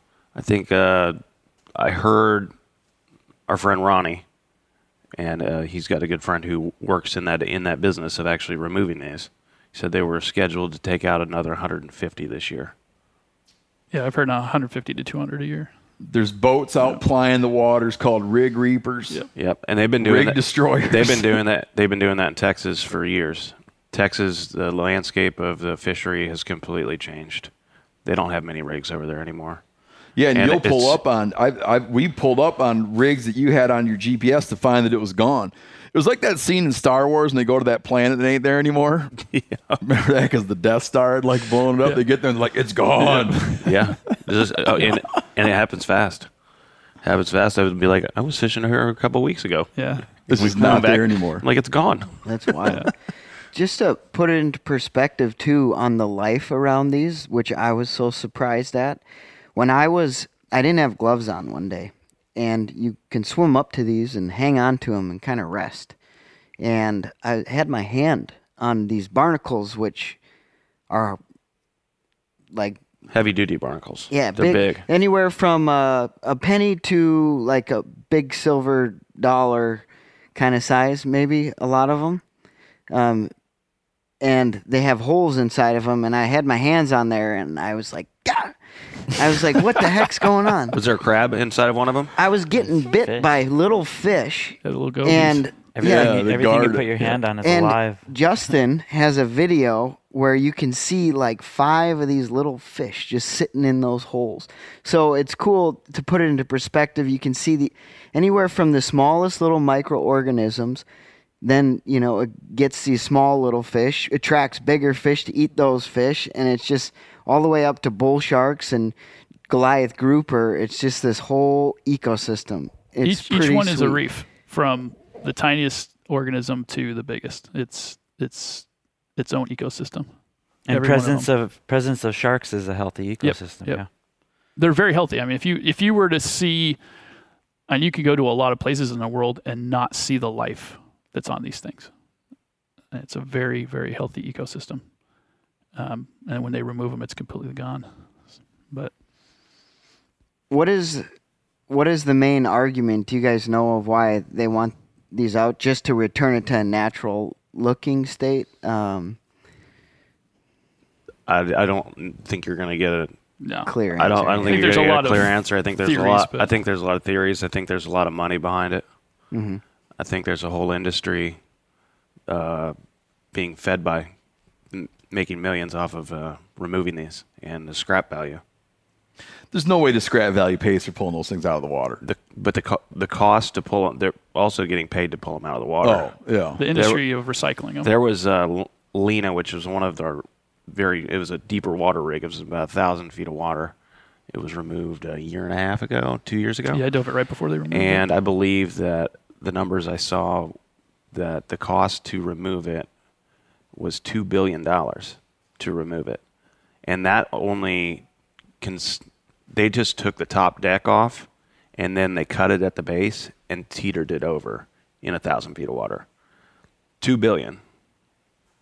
So there's some serious money involved. Yeah, but the people tasked with removing them are not driving the policy. I'm pro rig. I think they should be left as habitat. I do too. And I'd put it like I said, I told you I'll share again my solution. Cut off whatever number, 50% of them, 75% of them, but then put them all in a pile somewhere else. So cut 3 off and pile them on top of every fourth. Make a reef.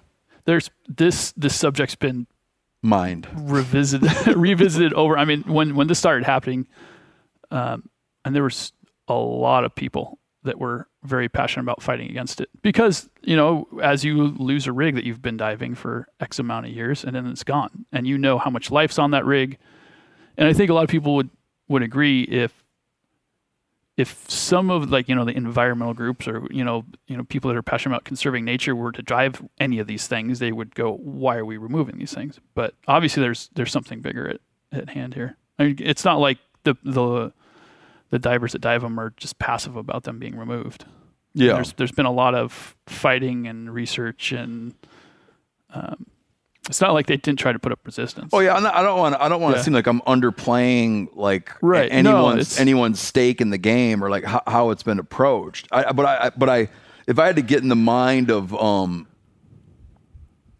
get in the mind of the other side of it, it would be that this sort of ideal and like this idea in certain political circles that sort of that mining, drilling, infrastructure is bad, and that when you come in and do an operation like a coal mine, oil drilling, whatever it is, that in the end you do your remediation. Right? You bring it back as close as you can to what it was before you did it. And that is driving sort of like the reduction of this. Then you probably have also like people can probably make a case that it's like human health hazard.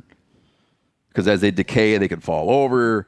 A boat could hit them. So they got that, and they're weighing that. And obstructions on the bottom of the ocean for current uses and later uses. And so, and that's driving the conversation. And that people who are looking to the fishery are being undervalued or their input isn't being listened to. Yeah, I mean, there's definitely these other considerations. There's definitely a lot of things at play. Yeah, I mean, you're looking at the oil industry, right? I mean, that is a massive animal. And it's one of those things of, you could be passionate about a recreational activity, but I mean, at the end of the day, you're not going to have the funds. Well, it's a lot more than a recreational activity. I mean, you're talking about an entire fishery. Well, it's an industry down here. It's an industry. As far as sport fishing goes. Sport fishing, charter fishing, the recreational side, the commercial fishery. You remove all of these out of here, then it's going to completely change that whole industry. Yeah. Across the board. It's a little bit like an unintended consequences thing. I don't think anyone. Maybe some biologists did. Maybe some biologists, when they were putting all that stuff in, maybe some biologists is like, someday this is going to be a fish mecca because of all of the reef habitat you're creating.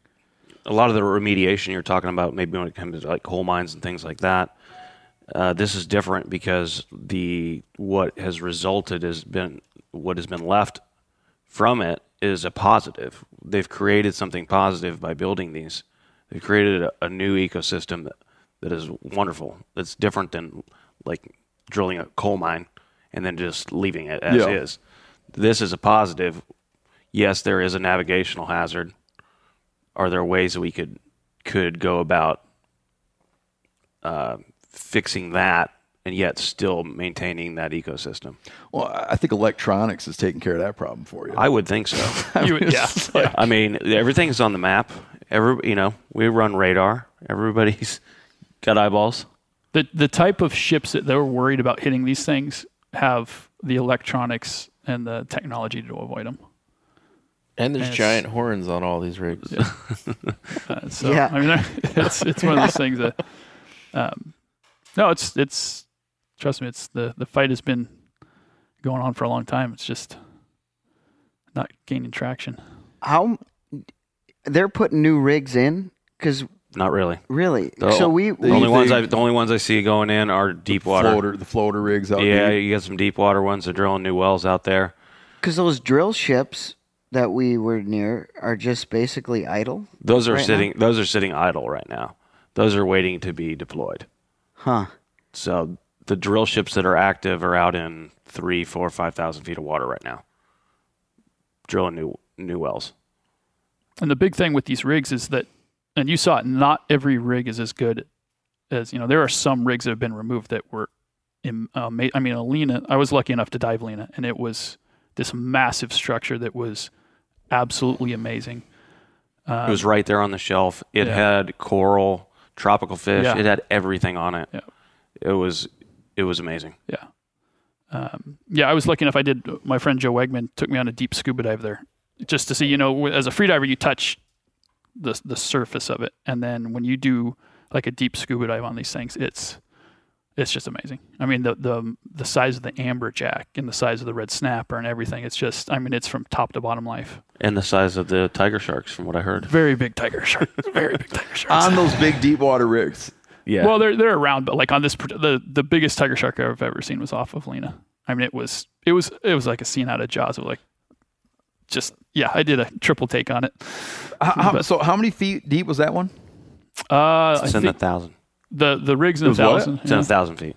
And so you're saying it's at 1,000 feet, but if you dive down a couple hundred feet, you're still encountering more and more and more fish down that deep. So I think we did a deep scuba to about 230, and it didn't stop. Really? Everything got bigger the deeper you went. I mean, this amberjack had, it was just these huge jowls. It's the biggest amberjack I think I've ever seen. It was just a monster. It was just, it's all out of reach for freedivers. You talking about like 100 plus? Oh yeah. Well over 100, with smaller ones behind it, and red snapper and grouper, and that's all. Really? Yeah, it's just amazing. Like you said, if you went somewhere and just did a reef dive that looked like these rigs look, it would be absolutely jaw dropping. Well, that's why I'd asked Brandon, I'm like, why don't I see more scuba operations around? Because this is like the ultimate place to scuba dive if you want to see fish. And then you brought up the liability issue. Yeah. Huge liability issue. And people that are really experienced rig diving dive these rigs and have issues. So it's one of those things of What are the issues you run into scuba diving? You get hung up. Well, one Current. depends on how deep you're diving, but a lot of people push it on these rigs and do deep scuba and don't, they get narked out, or they don't do proper decompression times. But why is that peculiar to rigs? It's the spearfishing side. Yeah, the spearfishing side. The spearfishing side, you're in deep water. You might be scuba diving a 400. It might be 400 feet to the bottom. Yeah. You can easily lose track of how deep you are. Yep. Got it. And the water's so crystal clear, right? You saw some of it. It's just you can keep on going and like, oh shoot, I'm a couple hundred feet, 200 plus feet down. And then you got the variability of our water with that dirty water on top. It doesn't necessarily attract your average recreational scuba diver. And then the cross currents are an issue too. I mean, there's people that get blown out of these things, right? There'll be a top current going one way, they'll drop down, and then the current will be going the other way. And then, say you shoot a fish, or some of these currents, we were lucky, these currents were pretty calm when we were in there, but they get really going, and you'll get blown out of the rig. Yeah, if you're doing a safety stop on the way up on a scuba, and let's say you're off the side of the rig, you could easily pop up a half a mile away. It's been we have these free dive and scuba spearfishing rodeos every summer, and it was just a couple summers ago we had a diver lost. Fortunately, was able to be recovered, but it was quite the mission. Like he just came out too far from his boat. Yeah, he was doing a safety stop, and that cross current got him. Yeah, so when you're doing these deep scubas, right? If you drop to 200 feet, you have to decompress at a certain point. So say you do a safety stop at 50 feet or 30 feet, and the current is so strong that you get pushed out of the rig into the open water. Well, you have two choices: either surface and get narked. You have to go into the decompression chamber, or you continue on your safety stop and then pop up, which can be a long ways away. And the surface, so the boat, the current at the surface may be different than what it was down where that diver was at. So the boat's going to be looking down current, thinking that the diver's over here. Mm-hmm. Well, he's not. He actually went that way. So that creates a whole other hazard. Got it. Is it hard to hang out on the surface with those tanks? I guess you ditch the tank. Oh, no, like if you get blown out? You wouldn't ditch the tank. You'd blow your BC up. Oh, I see. And you could float. But you're just bobbing. Yeah, I mean, who knows? It's going to be you're pretty small out there in a big ocean. Yeah. The other danger that I was never used to was having to ascend with my hand above my head because the water seems so clear. It's just like you can reference where you are, you can look up, but then that whole murky layer, you could be running into different things like you're saying, like offshoots of the rig, and that kind of was a nervous factor every time you're going up, try to swim away. There's been a lot of divers that have been killed that way. Hitting their head on the way up. Oh, really? Now it knocks you out, and then and you sink. How much of how much of a trade secret how well can you basically describe the whole shrimp boat thing? Shrimp boat thing? There is a thing called a shrimp boat. What shrimp boat thing? Yes. It's very well known. Yeah. It's very well known? It's very well known. I can't talk too many details. You don't need to talk too many details. But if you go behind a shrimp boat, there are fish behind them. Okay. Look around. Yeah. And why are those fish behind those shrimp boats? There's a lot of bycatch that the shrimp boats offload. And shrimp heads. A lot of shrimp heads. Because they had all the shrimp. And all manner of everything else. And everything. Oh, shit, man. I think it's a 10 couple of one. Turds. Yeah. Definitely a couple turds. There was a couple turds. Taca agua. Yeah, coming out of the vessel. And then just like, holy shit, the fish. There was a lot of fish.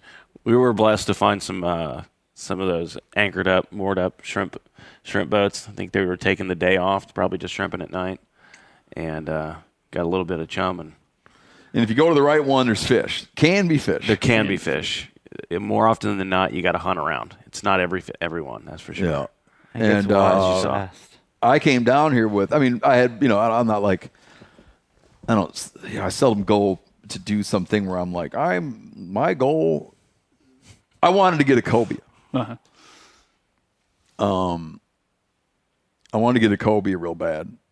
It's like a kind of a sort of almost one of my favorite fishes. Well, you got definitely one of my favorite fish, maybe my favorite fish. You got a little tease last year, right? I missed one last year. Kind of like almost like ticked him a little bit. It made like a little noise. Yeah, it was close, I think. I went down in the water and then like looked up and somehow, I don't know where he came from, out of the murk. He was right above you. I was behind you, and he came right above you. Over my head, and I remember holding on the bottom of his throat, like under his jaw. Yeah. And touched one off, and like it made like a slight sound as it deflected off the side of himself. Yep. And I was tantalized. I was titillated. And this year we jump in. I was like, at some point I'd like to get a cobia, Everything happens fast underwater. Yep. But I jumped in the water, and all of a sudden, just like there is a cobia. Yep. They're inquisitive. In my face. So like coming in to hang out. Noise. To do a pass by. Noise, bubbles, thrashing. Came in to do a pass by. Yep. And I got a cobia, but too quick. I got a cobia. It's too easy? Was it too easy? Right off the boat. No, I don't want to say that. Just too quick. Just too quick. And then I got another cobia that was also too quick. I just got to try again. I think what I wanted is I wanted to dive down and have him come by a bunch of times. And I dive down and he come by a bunch of times. And I dive down and I'd get a shot, but it doesn't go like that. No. Like, call him in. Yep. Oh, the one you shot was a rider on one I had. My second one. Your second one, yeah. Yeah. I shot a cobia that was chasing Greg's shot cobia. Which happens. And then I shot a cobia that was chasing your cobia. The first cobia I shot just came blasting through. That was on a shrimp boat, huh? Yep. Yeah. That was a big one, too. It was a nice one. Yeah. So I scratched that itch. In Ranella family lore, my mother, there's like old black and white photos where my mother, when she was a young woman, caught a big cobia in Mississippi. And that's an often talked about thing. It's so often probably because there's an old black and white photo of it, so it got it has traction over the years. Is the cobia I caught. So now you need to Mississippi. Get the Steve in front of the shrimp boat in a black and white with a cobia. And put it in front of there. So we targeted cobia. Red snapper management here is interesting. We targeted a red snapper where last year when I was here, it was, correct me if I'm wrong, Friday, Saturday, Sunday? Yes, the Friday, weekend. Saturday, Sunday is our recreational snapper. Two per day, 16-inch minimum or 18? It was 2 per day last year. It went to 3 this year. It is 16-inch minimum. 16-inch minimum. So you can target red snapper Friday, Saturday, Sunday. And on holiday weekends, like 4th of July, you also get the Monday. Oh. Or the Thursday if it happened to fall on that holiday. So we targeted those. Mangrove snapper is much more liberal. Yeah. 7 days a week, 10 a day. 10 a day within there is a cumulative aggregate. So you could have, let's say, 3 red snappers and 7 mangroves to make it 10. Aggregate, You can't have 3 reds and 10 mangroves. Yep. Very similar to like waterfowl is managed that way, where it'll be like 6 ducks, not more of which, right? Yep. On and on and on and on. And then can I talk about the last thing we targeted? Yeah, of course I can. Sure. We targeted triple tail. Which there are pictures. We targeted triple tail, which sport rod and reel people get a little touchy about because they want that to be just for them. That's okay. They didn't see the lily pads we found them. It's not like a general spot. You just have to go find the spot.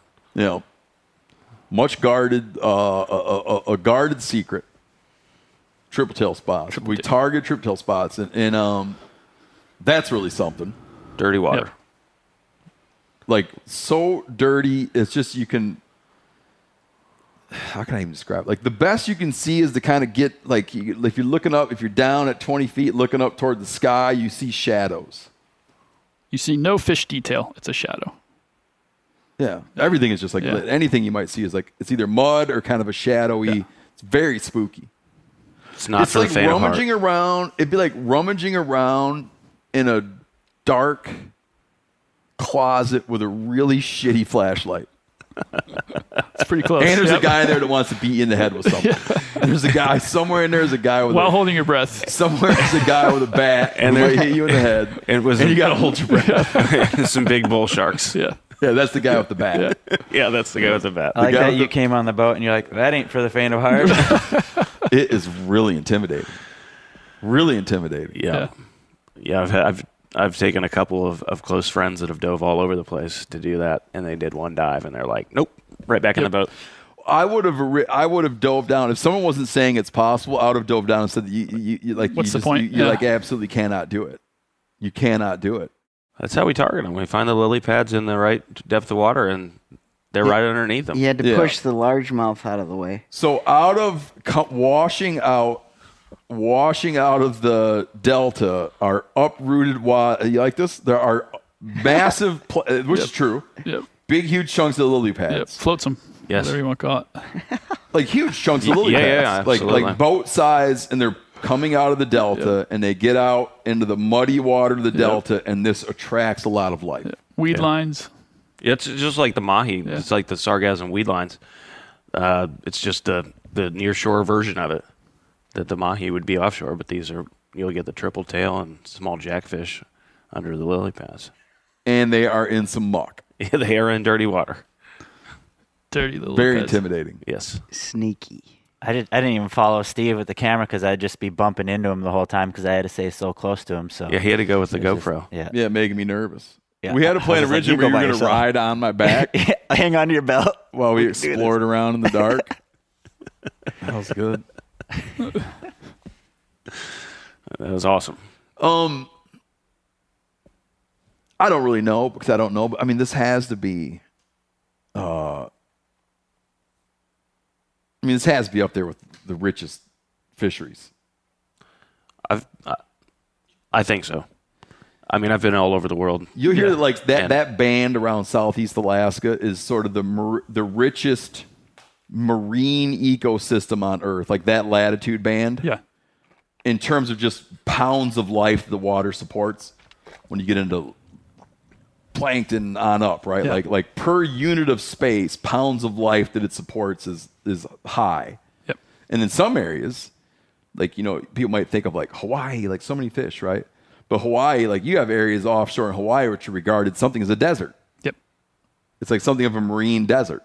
Massive, massive amounts of very deep water inhabited by very few fish. Right? They're there, but they're like concentrated in select places, and if you didn't know what you're doing, you could spend a ton of time drifting along on the surface, staring down and not see shit. Like out in the middle of the Pacific, Yeah. right? Even though you think like, oh, tropical, no one around, must be loads of fish. That doesn't necessarily mean there's loads of fish everywhere. But here, man, it's incredible. The Gulf is incredible. It is. It's one of a kind. That's why removing the rigs is such an issue because it's a special place. And every time you come down here, you need to enjoy it because the next time you come back, that rig could be gone. And it's one of those things of you can come down here and take a lot of it for granted, but it's one of those things of, some of the first rigs that I dove are now gone. And it's one of those things of, you have to enjoy it while you're down there. Ronnie, Cajun Ronnie, who's been on the show before, he described losing rigs as, he said it's like losing a friend. Yeah. It is. Yeah. To lose a good rig. Yep. I wonder what it was like here before the rigs, like Yeah. the historical data on it. Like, was there? I'm sure they're the same fish, but Yeah. I Not think the they same were amount. just obviously we have a few reef areas. So I would assume that they would be more congregated to those small reef areas. Probably spots that were spectacular. Yeah. I mean, I've seen some pictures going back to like the 50s but mostly of like tuna and things that they caught back then. Which the rigs aren't necessarily that relevant to the tuna fishery. I mean, they are to a certain extent now because it concentrates them, so we can go target them. But back in those days, I think maybe before the rigs, it was more of a trolling. You'd go out, troll a rip, things like that. But now the rigs are what's attracting them. I just think they hold the bait. Yeah, at risk of beating this subject to death, I think you have to, like, whatever it was before, let's say you could go back to 1900, okay? You go back to 1900, and we had, like, some kind of baseline data about the fishery in 1900. I don't know that that's not necessarily coming back. Like, removing the rigs isn't going to return that because of why? Because of 1,000 things. it could be better now. Like, so you wouldn't even want to. Yeah, it might be better now with the rigs. But if you look at like someone, even if someone did come and say like, oh no, it was spectacular and the red snapper fishery was amazing in 1900. Okay, but shit's changed since 1900. I mean, you have a lot of industrial pollutants that come down the river. You have habitat degradation in other ways. You have overfishing in international waters. I don't know, on and on and on and on and on. So I don't know that's come back, but what is working right now? It's like what's working right now is the rigs. Yep. So it's like to think that to chase something that even if someone said it was great 100 years ago, it's like there's no guarantee that that's where you're going. If you have a thing that's like a bright, shining spot right now, hang on to what you have that's good. Totally. Tell you what's not working right now here is our shark problem. Mm-hmm. We have a serious shark problem offshore. You guys didn't see it. Just too out of balance. It's way out of balance because there's absolutely no shark fishing beyond 3 miles. So Like it's illegal. Correct. There's no commercial shark There's fishing. no commercial shark fishing whatsoever. And it has gotten out of balance now. We're dealing with certain areas where we, let's say you go tuna fishing. You hook 10 tuna. You be lucky if you land one. All the other ones got eaten by sharks. Mm-hmm. It's really a problem. I'm not saying that they need to cull them, but they need to bring some kind of balance. Take a more to localized approach to the management. Yeah. Like exactly. open some areas where they're doing great. That's what I was talking about. More localized management of it would be ideal. Florida's having the same problem. They're having a shark tournament in Florida this week because of the same thing, and they're getting a lot of blowback. Because there's a lot of people that have never even been in the water that because they watched Nat Geo, they have this Shark opinion Week. on sharks, and they watch too much Shark Week. Oh yeah, my Instagram blew up last night because of that shark tournament in Florida, and all the shark people I follow. This is hard. I love sharks, but if there's an issue with too many sharks, then it's like in California. I talked to a marine biologist that studies all the sharks, the great whites, and he said that in recorded history, there's never been so many sea lions on the California coast than there is now, and the sea lions are an issue, and no, they're never going to gull or do anything to the sea lions, but because they're furry, people like them too much. Yeah. Furry, charismatic megafauna. If it's got eyelashes. No, if it's got eyelashes and lives in the water. And it blinks. People really Can you don't like imagine if it blinked? All right, so Brandon, tell people how to, even though they can't book a spearfishing trip, that's your recreational passion. Yeah. You can get a hold as far as you can get a hold of me. Yeah, to go fishing. Yeah, Instagram, Spiro Brando, or Ecstatic Sport Fishing, either on both of those, or Brandon Hendrickson's Sport Fishing and Spear Fishing on Facebook. I got to warn you, though. You got to be ready to be in a boat with a guy that wants to catch fish. Brandon Savage. No messing around. Yeah. I do like to catch fish. If you don't want to catch fish, go somewhere else. But if you want to be very focused on the capture of fish, I would go to this guy. Yeah. It was great, Brandon. Thank you. Yeah, Dude. it's fun. Like hanging out with you is great. You learn a lot. You're intense about your discipline, which I think when people are paying to go out somewhere, that's what they expect. And you produced. Look at how much. I hope we got so. A lot of fish. Yeah, We crushed it every day. yeah. We had 3 days of amazing weather, amazing diving. We had a good team of good divers too. Yeah, but I imagine as a guide, you'd expect to say, you're versatile, meaning you're going off, you're obsessive about current information. Yep. Not the way the water's flowing, which is part of current information, but you're interested in what's going on with the weather, what's going on with water temperatures, water clarity, be flexible, right. There's a lot if of that things. don't work, you do that. If that don't work, you do that. If that don't work, you do that. There's a lot of things. all go the stuff into you it. need to be good at fishing. Yeah. As your deckhand put it, there's 2 kinds of people in this world. There's fishermen and those that wish they were.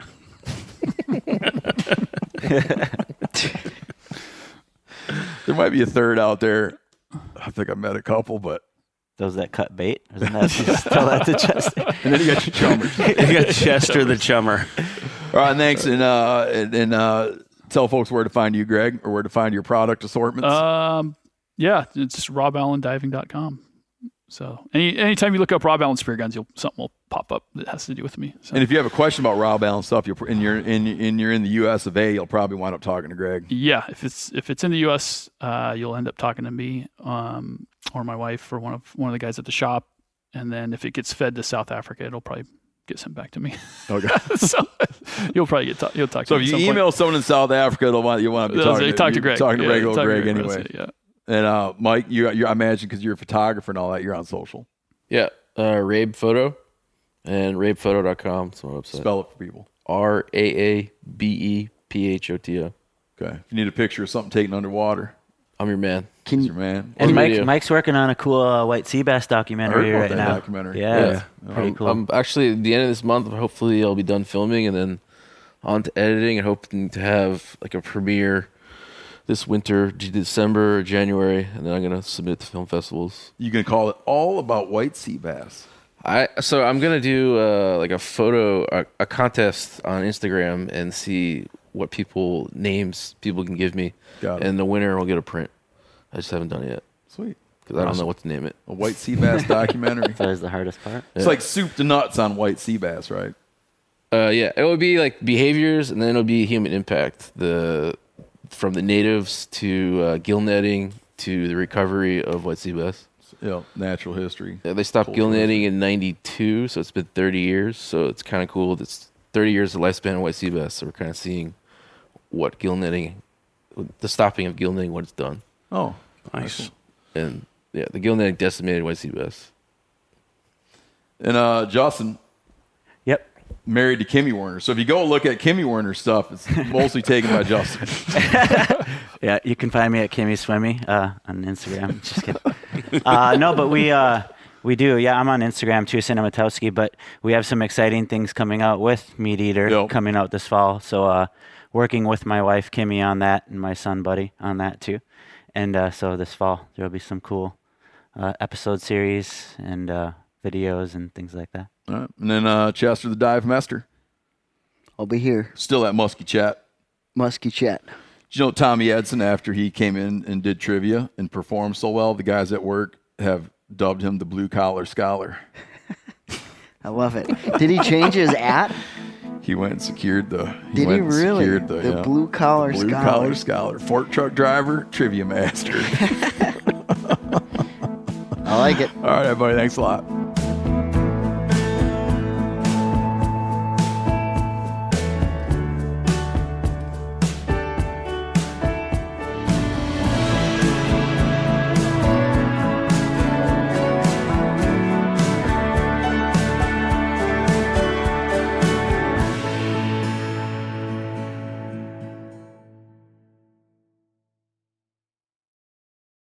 I'm sure a lot of you guys remember the old ceremonial hunting tradition of eating the heart out of the first animal you kill. Meat from those organs are among the most nutrient-rich foods on the planet.